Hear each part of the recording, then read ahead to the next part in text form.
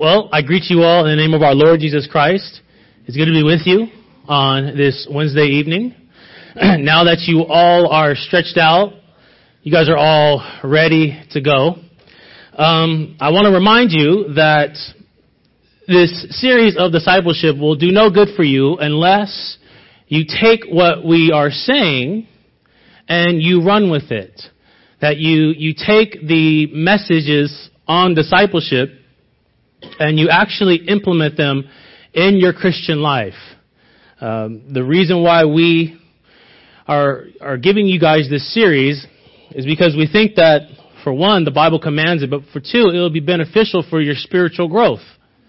So don't just take this series, don't just take these lessons and do nothing with them, but actually consider what we are saying. And hopefully you are already making disciples, or you are in the process of being discipled. So let's pray. Thank you, Lord, for bringing us here by your grace. Holy Spirit, may you give us eyes to see, hearts to believe your word. Help us understand what it means to make disciples. In Christ's name I pray. Amen. The title of this lesson is The Aim of Discipleship.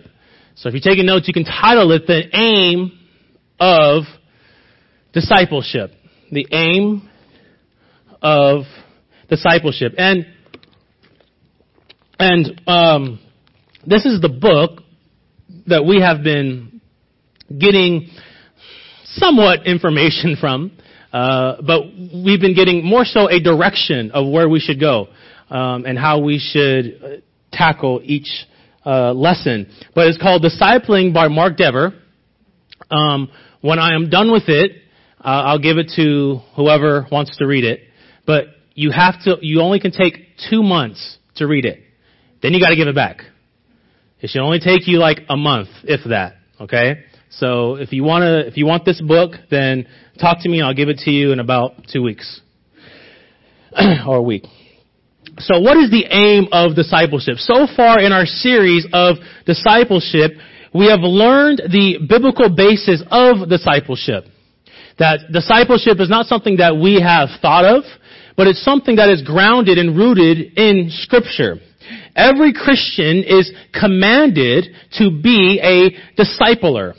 If you are a disciple of Christ, then you must disciple others. You must pass on the Word of God. What you must pass on what you have and what you are learning. We've learned where we should start discipling is first in our own home. That is the first place, that is the breeding ground of where we should start discipling. The believing parents are to begin evangelizing and teaching their children the things of God and raising them up in the ways of the Lord. And through the teaching and evangelizing your children by God's grace, they will be saved. I'm always encouraged when Pastor tells me stories about how young Nazareth is learning the faith and how he can answer questions that I don't even have answers to. You know, and what he's doing is he's starting his son at an early age to know and to love the things of God. So when he gets of age, then by God's grace, he will be saved, and we're praying for that. We're praying for all of your children to be saved as well. But we start in our own home, but it doesn't stop there. It doesn't stop in our own home, but what we do in our home should transition over to the local church. So when we decide we are called to teach, evangelize, and disciple our children, but then we should move that over into the local church. Because other than our immediate family and co-workers, who do we see often? We see the members of our local church. So each member has a duty and a responsibility to disciple one another. Church members are to disciple one another. The same people whom we share the Lord's table with are the same people whom we are to share life with. We should have in the local congregation, in our local church, a disciple-making culture and atmosphere where everyone is teaching one another the things of God and modeling how to live out the Word of God. And that's what we've learned last week in our session on discipleship. Who we disciple isn't our best friend, or who primarily we invest the most of our time in discipleship isn't our best friend who happens to go to First Presbyterian Church of Bakersfield. Or our primary time of investment shouldn't be for our coworkers who go to, an Anglican church or whatever, who we have good relationships with. The people who we should invest the most of our time with, who we should disciple, are the members of our local church. That's the primary focus of our discipleship. Who we should disciple is the person that's sitting next to you, that's sitting behind you, that's sitting in front of you. And if you want to know more about that, then listen to last week's sermon. But that is what we have learned so far in our series. Now, this week, we want to dive a little bit deeper in our study of discipleship and answer one simple question. What is the aim of discipleship? What is the aim of discipleship? Let's say that you have created a relationship with a fellow church member of your local congregation, and you're wanting to begin to disciple that particular person. So you've hit it off with someone, like, for instance, me and John. I've hit it off with John. We have a great relationship. I see there's a need there for him to be discipled. I'm the one that wants to disciple him. What do I do next? How do I go about that? And what should be my aim in discipling him? What is the goal of me discipling him? What should be my end goal? Of course, the large goal of discipling is helping him or her follow Jesus Christ. We all know that. That's the large goal of it all, right? But how do you do that? How do you help others follow Jesus Christ? How are you going to help Brother Bob or Sister Susie follow Christ? And the answer to that question will answer the title of this lesson. What is the aim of discipleship? So I have 2 points for you this evening. The first point of how we are to disciple, of what is the aim of discipleship, the first point is teach the Word. Teach the Word. And the second point is model the Word. So the first point of what the aim of discipleship should be, how we are to disciple, is first, teach the Word, and then second, model the Word. So let's look at the first point, teach the Word. Teach the Word. Since we know that discipling is doing spiritual good to someone, we need to ask, what does it mean to do spiritual good to someone? Now, there are many answers to that question. Praying for someone is doing spiritual good to them. Asking them about their spiritual lives and investing in their spiritual lives is doing spiritual good to them. Suggesting different sermons to listen to or books to read is doing spiritual good to them. But those things by themselves, stand alone, isn't really discipling. Yes, it's a form of discipleship, but that's not what we are called to do in our relationship. If we think that all we are called to do in our relationship is to just be that prayer partner or be that person whom people call when they want a good sermon on sin or whatever, then you're missing the bigger picture of what it means to do spiritual good to someone, or rather, what it means to disciple someone.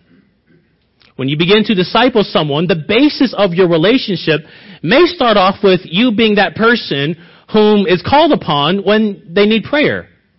Or you may start off your relationship with both of you having similar interests. Maybe you like the same movies or the same sports team. But even though those things are fine in and of themselves, the basis of your relationship shouldn't be primarily you being a prayer partner or you being that person who suggests good books and sermons. If you and the person whom you are discipling or being discipled by only have a relationship that consists of praying for one another or sending each other sermons or talking about your favorite sports teams, then you're missing what it means to disciple someone. You're missing what it means to ultimately do spiritual good to someone. Those things are good, however, they are not what we are primarily called to do. I'm not saying those things are bad, but if those things are not accompanied by what we're going to talk about here, teaching the Word, then there's a problem. There's a problem. The highest spiritual good we can do for someone is to teach them the Word of God. That is the highest spiritual good that we can do for someone, or at least one of the highest spiritual goods.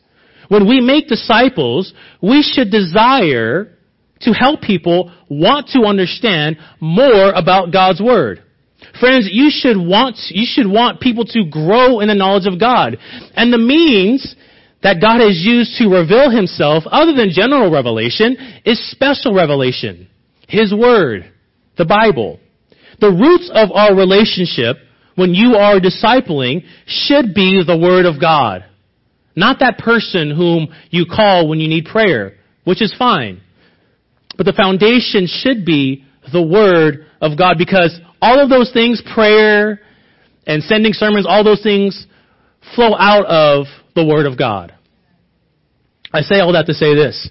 When we disciple, the first aim of our disciple making is teaching people how to understand God's Word. When we disciple, the first aim of our disciple making is teaching people how to understand God's Word. So let's ask, how did Jesus and Paul disciple?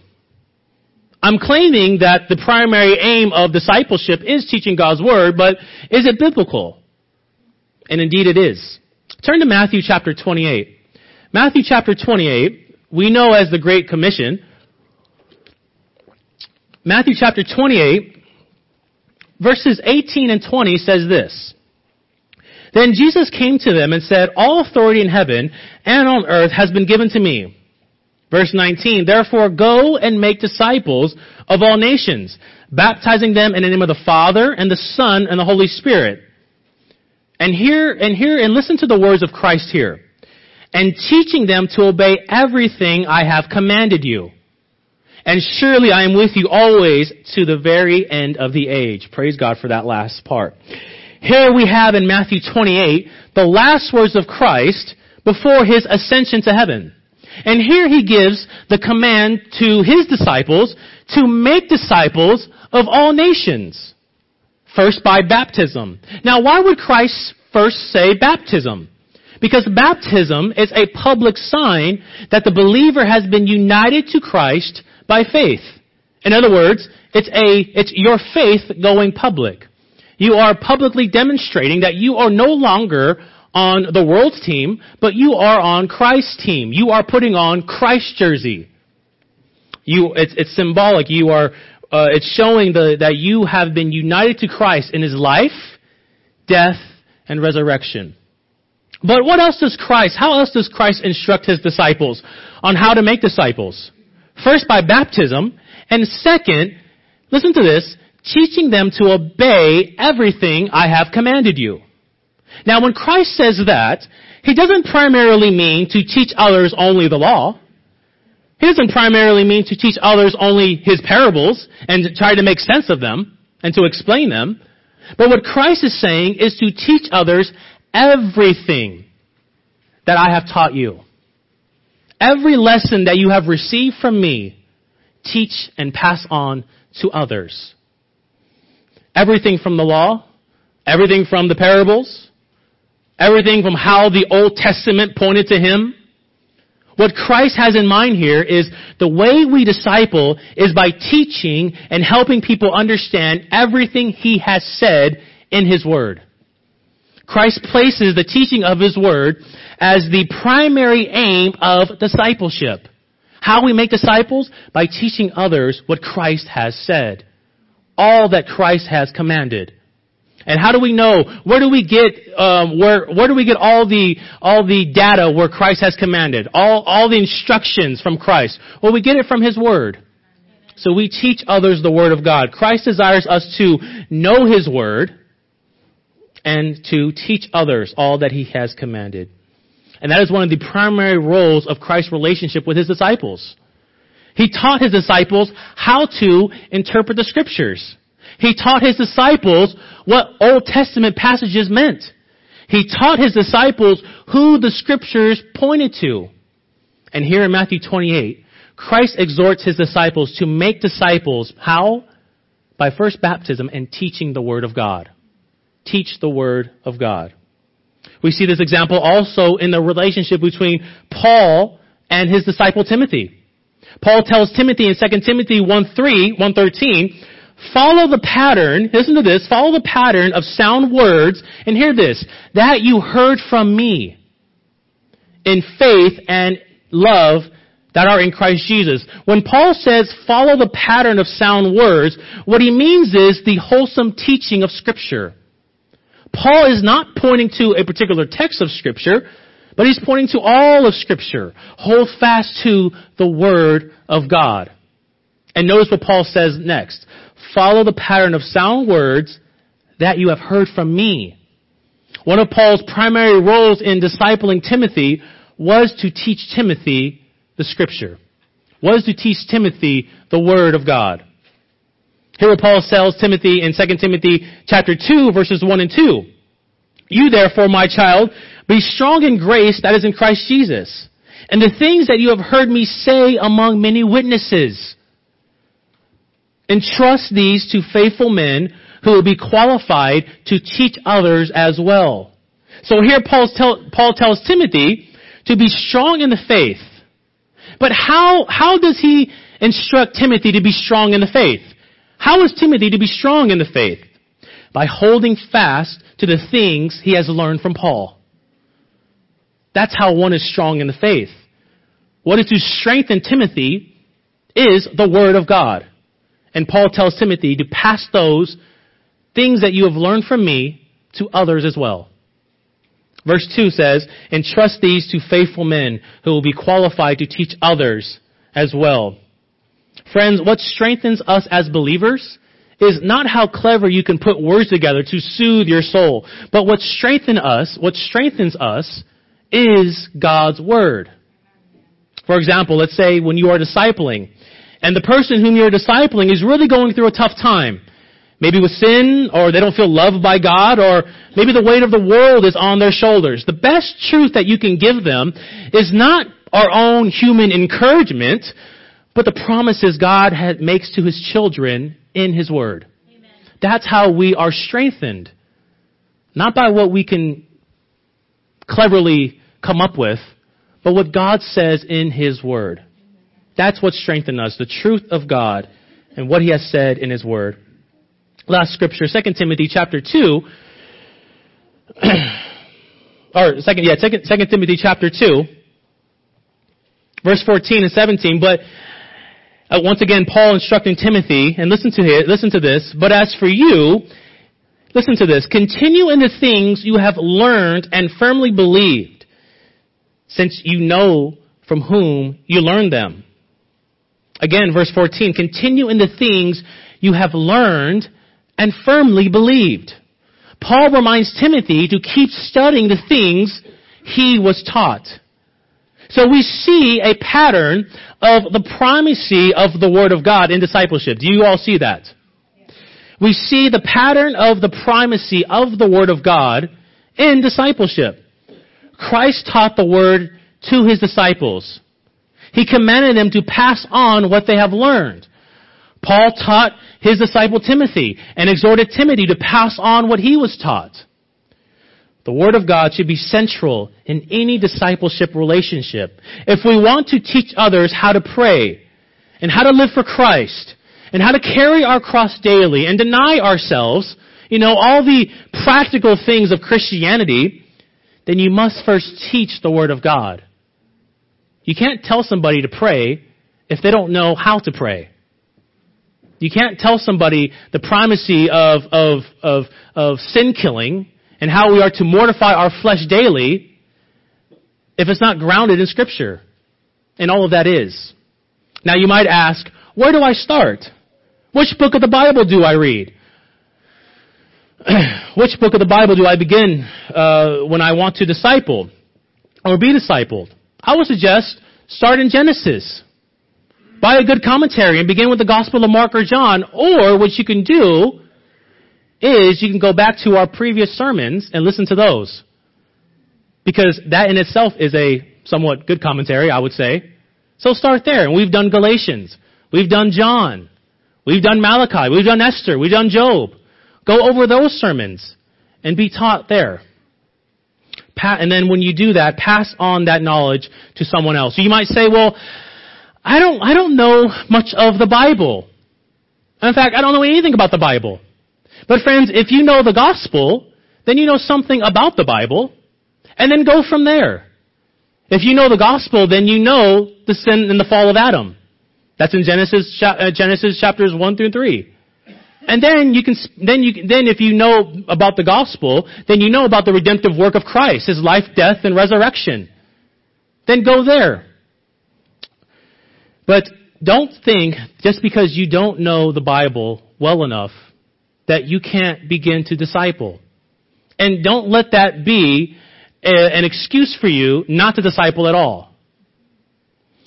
If you are discipling someone currently, and this is for you who are discipling currently and are being discipled, I would suggest ask each other what book of the Bible they're currently reading.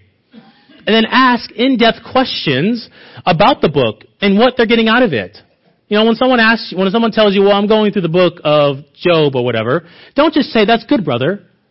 But ask questions on what they're getting out of it.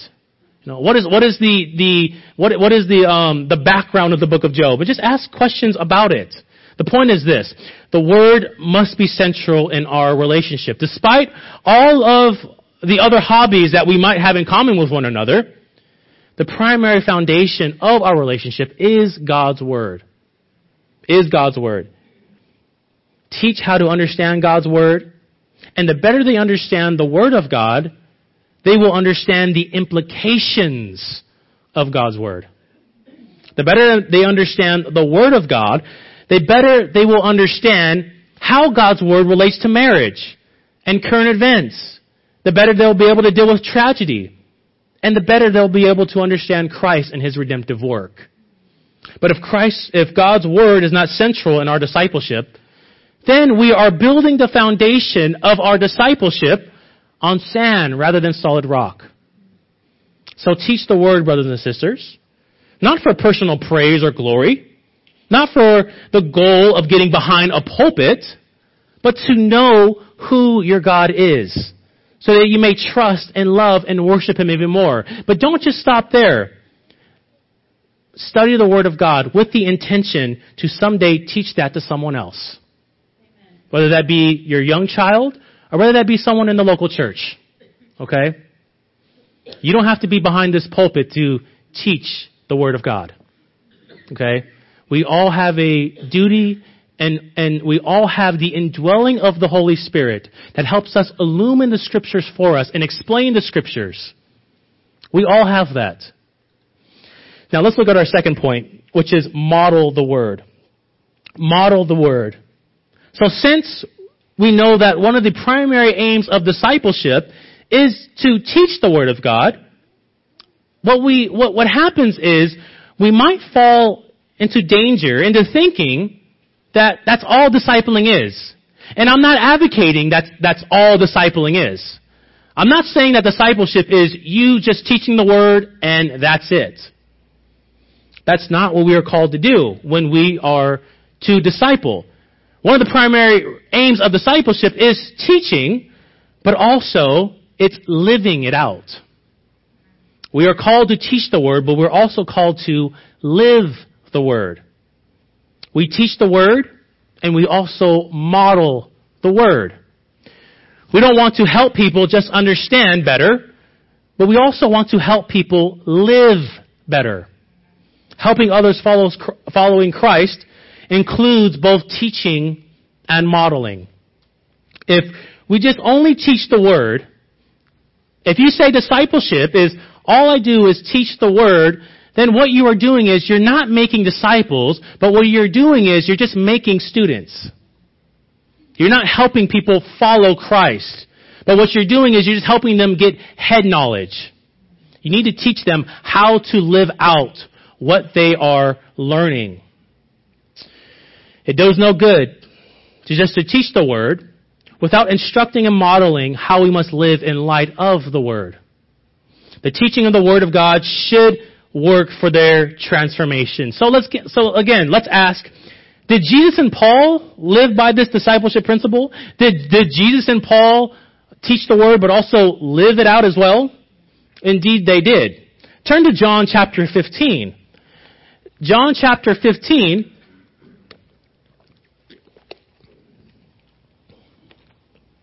In verse 12, Jesus says this to his disciples. This is my commandment, that you love one another as I have loved you. This is my commandment, that you love one another as I have loved you. Jesus exhorts his disciples to love others the same way he's been loving them. Jesus modeled how one is to love and commands his disciples to love the same way he has. Jesus taught what love is. Look at verse 13. Greater love has no one than this, that someone laid down his life for his friends.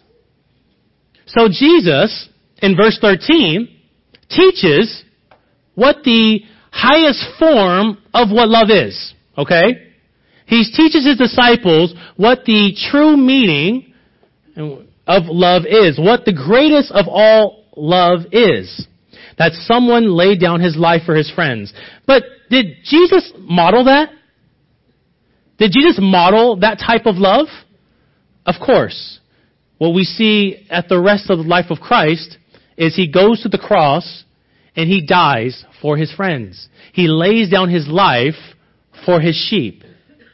So Jesus teaches what the greatest of all love is, that someone laid down his life for his friends, and then he models that on the cross. Jesus taught, and he lived out what he taught. Now, how does the world truly know that we are disciples of Christ? By what we teach being backed up by how we live. Christ tells his disciples in John 13:35, by this all people will know that you are my disciples, if you have love for one another. Friends, when we disciple, we need to practice everything we preach. We need to set the example of what a life looks like when you are following Christ. Parents, you are right now setting the example to your young children of what it means to follow Jesus Christ. The way you interact with your husbands, and the husbands, the way you interact with your wives. Your children are seeing that. And you are modeling to them what a true Christian marriage is to look like. What a man of God is to look like. What a woman of God is to look like. That's what you are currently doing if you have children. We need to set the example of what a life looks like when you are following Christ. You can teach wonderful doctrine and know the ins and outs of Scripture, but if your life doesn't reflect the God whom you teach about, then people will not want to follow you. People will not want to be discipled by you. You must, in your discipleship, always be on guard, because the person whom you're discipling, or maybe you're not discipling, is watching you.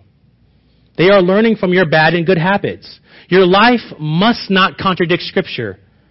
And if you are not living out what you are teaching, then that's essentially what you are doing. Paul tells Timothy in 2 Timothy chapter 3, 16 and 17, all Scripture is God-breathed and is useful for instruction, for conviction, for correction, and for training in righteousness, so that the man of God may be complete, fully equipped for every good work. Our own confession states in the first chapter of the Holy Scriptures, the Holy Scriptures is the only sufficient, certain, and infallible rule of all saving knowledge, faith, and obedience.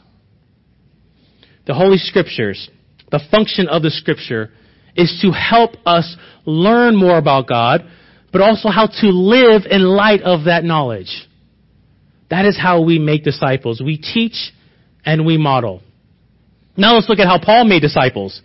Acts chapter 20, verses 18 to 21, it says, and when they, came to him, Paul, he said to them, hear this, you yourselves know how I lived among you, and the whole time from the first day that I set foot in Asia, serving the Lord with all humility and with all tears and with trials that happened to me through the plots of the Jews. How I did not shrink from declaring to you anything that was profitable and teaching you in public and from house to house, testifying both to Jews and Greeks of repentance toward God, of faith, and in our Lord Jesus Christ. So, when Paul carried out his disciple-making task, he did so by first words, teaching, and by conduct, modeling. He spent time with people and modeled everything he taught. For Paul, disciple-making included both teaching believers and being ratherly consistently associated with them, teaching them, but also being present with them. Again, he says, you yourselves know how I lived among you the whole time from the first day that I set foot in Asia, serving the Lord with all humility and with tears and with trials.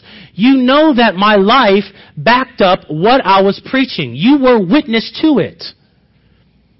How I did not shrink from declaring to you anything that was profitable, and hear this, and teaching to you in public and from house to house. Paul didn't make disciples by text or email. He didn't make disciples by calling every once in a while. Or he didn't make disciples when they gathered together, on a weekly basis. Paul shared life with them. Paul shared life with the people he was teaching. He had face-to-face interaction with them. The point is this: discipleship, how we are to model, is to be through physical interaction. Amen, somebody. Through physical interaction. That's how we are to disciple people. That's how Paul did it. That's how Christ did it. Texting is great. Emailing is good. Phone conversations can be wonderful. Yet nothing beats face-to-face interaction. Nothing beats that.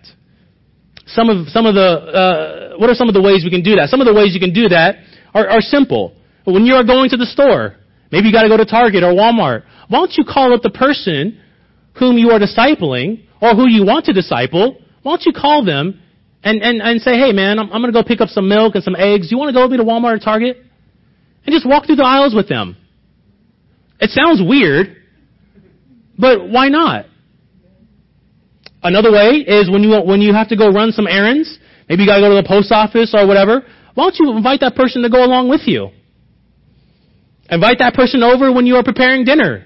Teach them how to make a steak. And in doing that, ask them spiritual questions. Ask them what they're learning in the Word. Teach them what you are learning in the Word. Invite them to when you want to go to the gym or when you want to go take a walk. Invite them over to do that. But the point is, try to include the person who you are discipling or when you're wanting to be discipled by into the regular rhythm of your life. And mind you, if you want to be discipled by someone, then it's your duty to always make the first move. Always take the first steps. You can't tell someone, well, I want to be discipled by you, and expect them to text you. You have to take the initiative. People are not going to chase after you, even though we want them to. When we invite people into the regular rhythm of our lives, what happens is we are modeling what it means to be a Christian. Let people see how you interact with other people. One of the blessings that I have is working with Pastor, and I see how he interacts with people. And I learn from that. Many of you, I see how you interact with people, and I learn from that. Let them see how you interact to slow traffic or to an unexpected trial that may arise. You get a bad phone call, and the person that you are trying to disciple is sitting right there, and you're trying not to be crazy or give attitude or anything like that. But let them see that. Let them have a first-hand glimpse of how you are living out what you are teaching. And by you doing that, you are modeling to them what it means to live as a Christian. Philippians chapter 4, 8 and 9, Paul again exhorting the people of faith to practice what he taught them. Finally, brothers, whatever is true, whatever is honorable, whatever is just, whatever is pure, whatever is lovely, whatever is commendable, if there is any excellence, if there is anything worthy of praise, think about these things. Think about these things. Think about the word. What you have learned and received and heard and see in me. And hear what Paul says here. Practice these things. Practice these things, and the God of peace will be with you. Did you notice how Paul mentions teaching and conduct? Teaching the word and modeling the word. He reminds them of the words they have learned, and in the same breath, he exhorts them to live it out, to live by them. The point is this: both teaching and modeling are and were necessary ingredients of disciple making for Paul and for Jesus Christ, and they are for us. Paul would not attempt to make a disciple apart from teaching the truth of the gospel and the scriptures. Nor would he attempt to make disciples apart from living his life as an example before those disciples. So if you want to make a disciple, if you want to make a disciple, don't think that you can do that apart from teaching the word, but also living it out. So in your disciple making, share life with people. Share life with people. And when you do that, when you invite people over, or when you're going out to eat with them or having coffee or whatever, this is the number one rule. Be transparent with them. Be honest. Be open with them. Yes, you are to be an example, but don't be fake about it. Don't be walking around quoting scripture everywhere you go. Or when someone tells you how you doing, you say, I'm doing God. And more importantly, don't be afraid, and hear this is very important, don't be afraid to make mistakes in front of them. Don't be afraid to make mistakes in front of the person whom you're discipling. Okay? If a cuss word slips out, or if you lose your patience during traffic or in the grocery line because there's 1 million people in line and there's only 2 registers open, let those be moments. Let that be a time when you can teach them your errors and your faults. I remember one time when I was with Brother Joe, and I was going into current schools, and I went a way that I wasn't supposed to go. Traffic was going this way, I went this way. And I remember my car, one car was coming out, and I was coming in, and we had sort of a standoff. I wasn't going to move, he wasn't going to move. And me, being the little punk that I was, I said, what do you want to do? You want to do something? I opened my door, opened my door, trying to scare him or whatever. Thank God the guy moved away. And then we parked, and I said, brother, before we get out, I have to apologize. That was wrong of me. That's not how I should be acting as a Christian. And that's not how I want you to be acting as a Christian.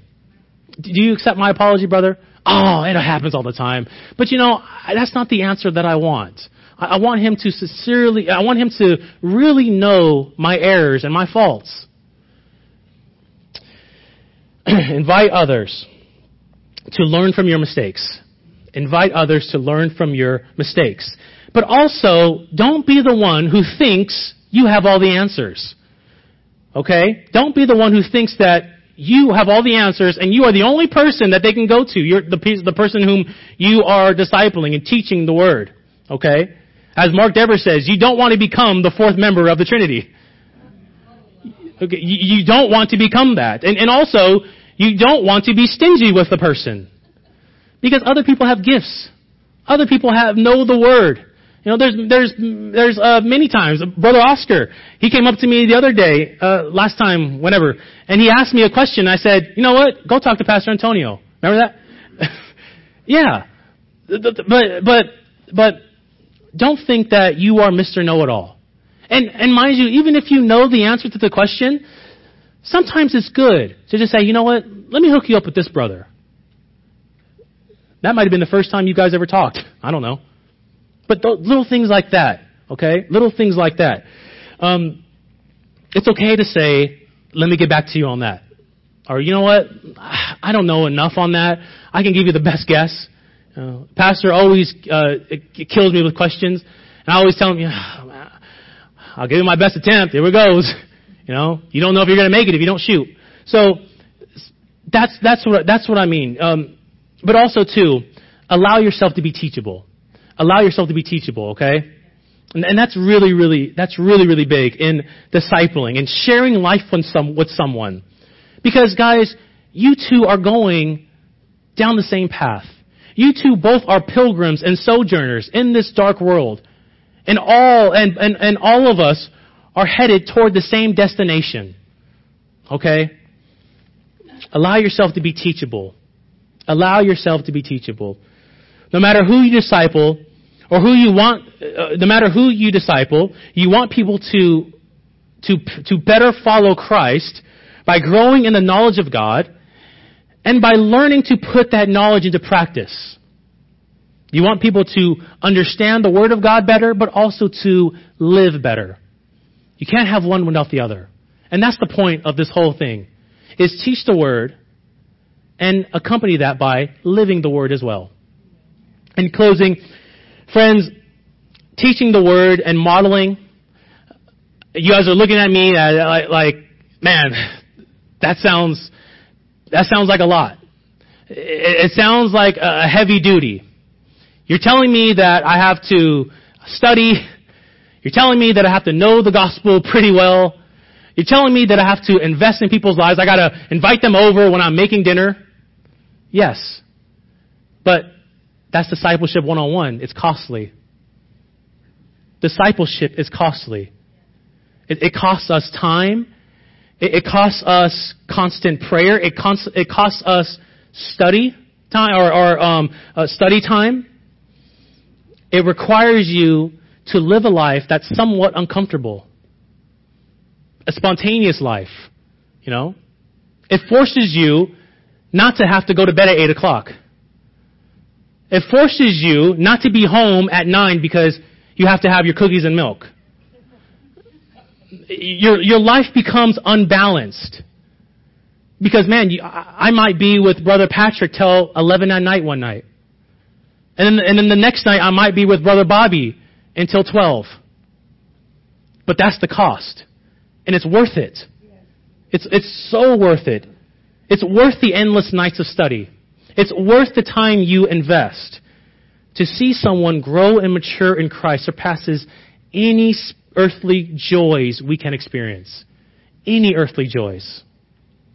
So brothers and sisters, my exhortation to you is to disciple others by teaching the Word, and in doing so, model and show others how to live in light of the Word. Tell them, follow me insofar as I follow Christ. And if I'm not doing anything that you see that is Christ-like, then check me on it. Discipleship includes instruction in the words of Jesus, but it must not stop there. It must not stop there. We must spend time with people, sharing our lives with them if we intend to make disciples as Jesus commanded and as Paul did and as he modeled. Yes, there is time for Bible study, but there also must be time for Bible living. And that's the aim of making disciples. Teach the Word and modeling the Word. I want to end with what Mark Dever says in this book. He says, really, the how of discipling is not that complicated. And that wasn't rocket science, right? I could have just said, hey, teach the Word, model the Word, let's go home. But I had to prove it biblically. But hear this. It's about doing life together with other people as you all journey toward Christ. We make friends and then walk them in a Christward direction. We want to understand God and His ways and live as the Bible calls us to. We want to be accurate in our understanding and holy in our living. We want to be accurate in our understanding and holy in our living. We want to know the truth and to live it well. All to the glory of God. In those image were made. Let's pray. Thank you, Lord, for bringing us here by your grace. Thank you for another time in your word. I pray that was some encouragement for your people. Help us, Lord, in our disciple making. Help us, Lord, be more transparent. Help us, Lord, know your word so that we may live it. In Christ's name we pray. Amen.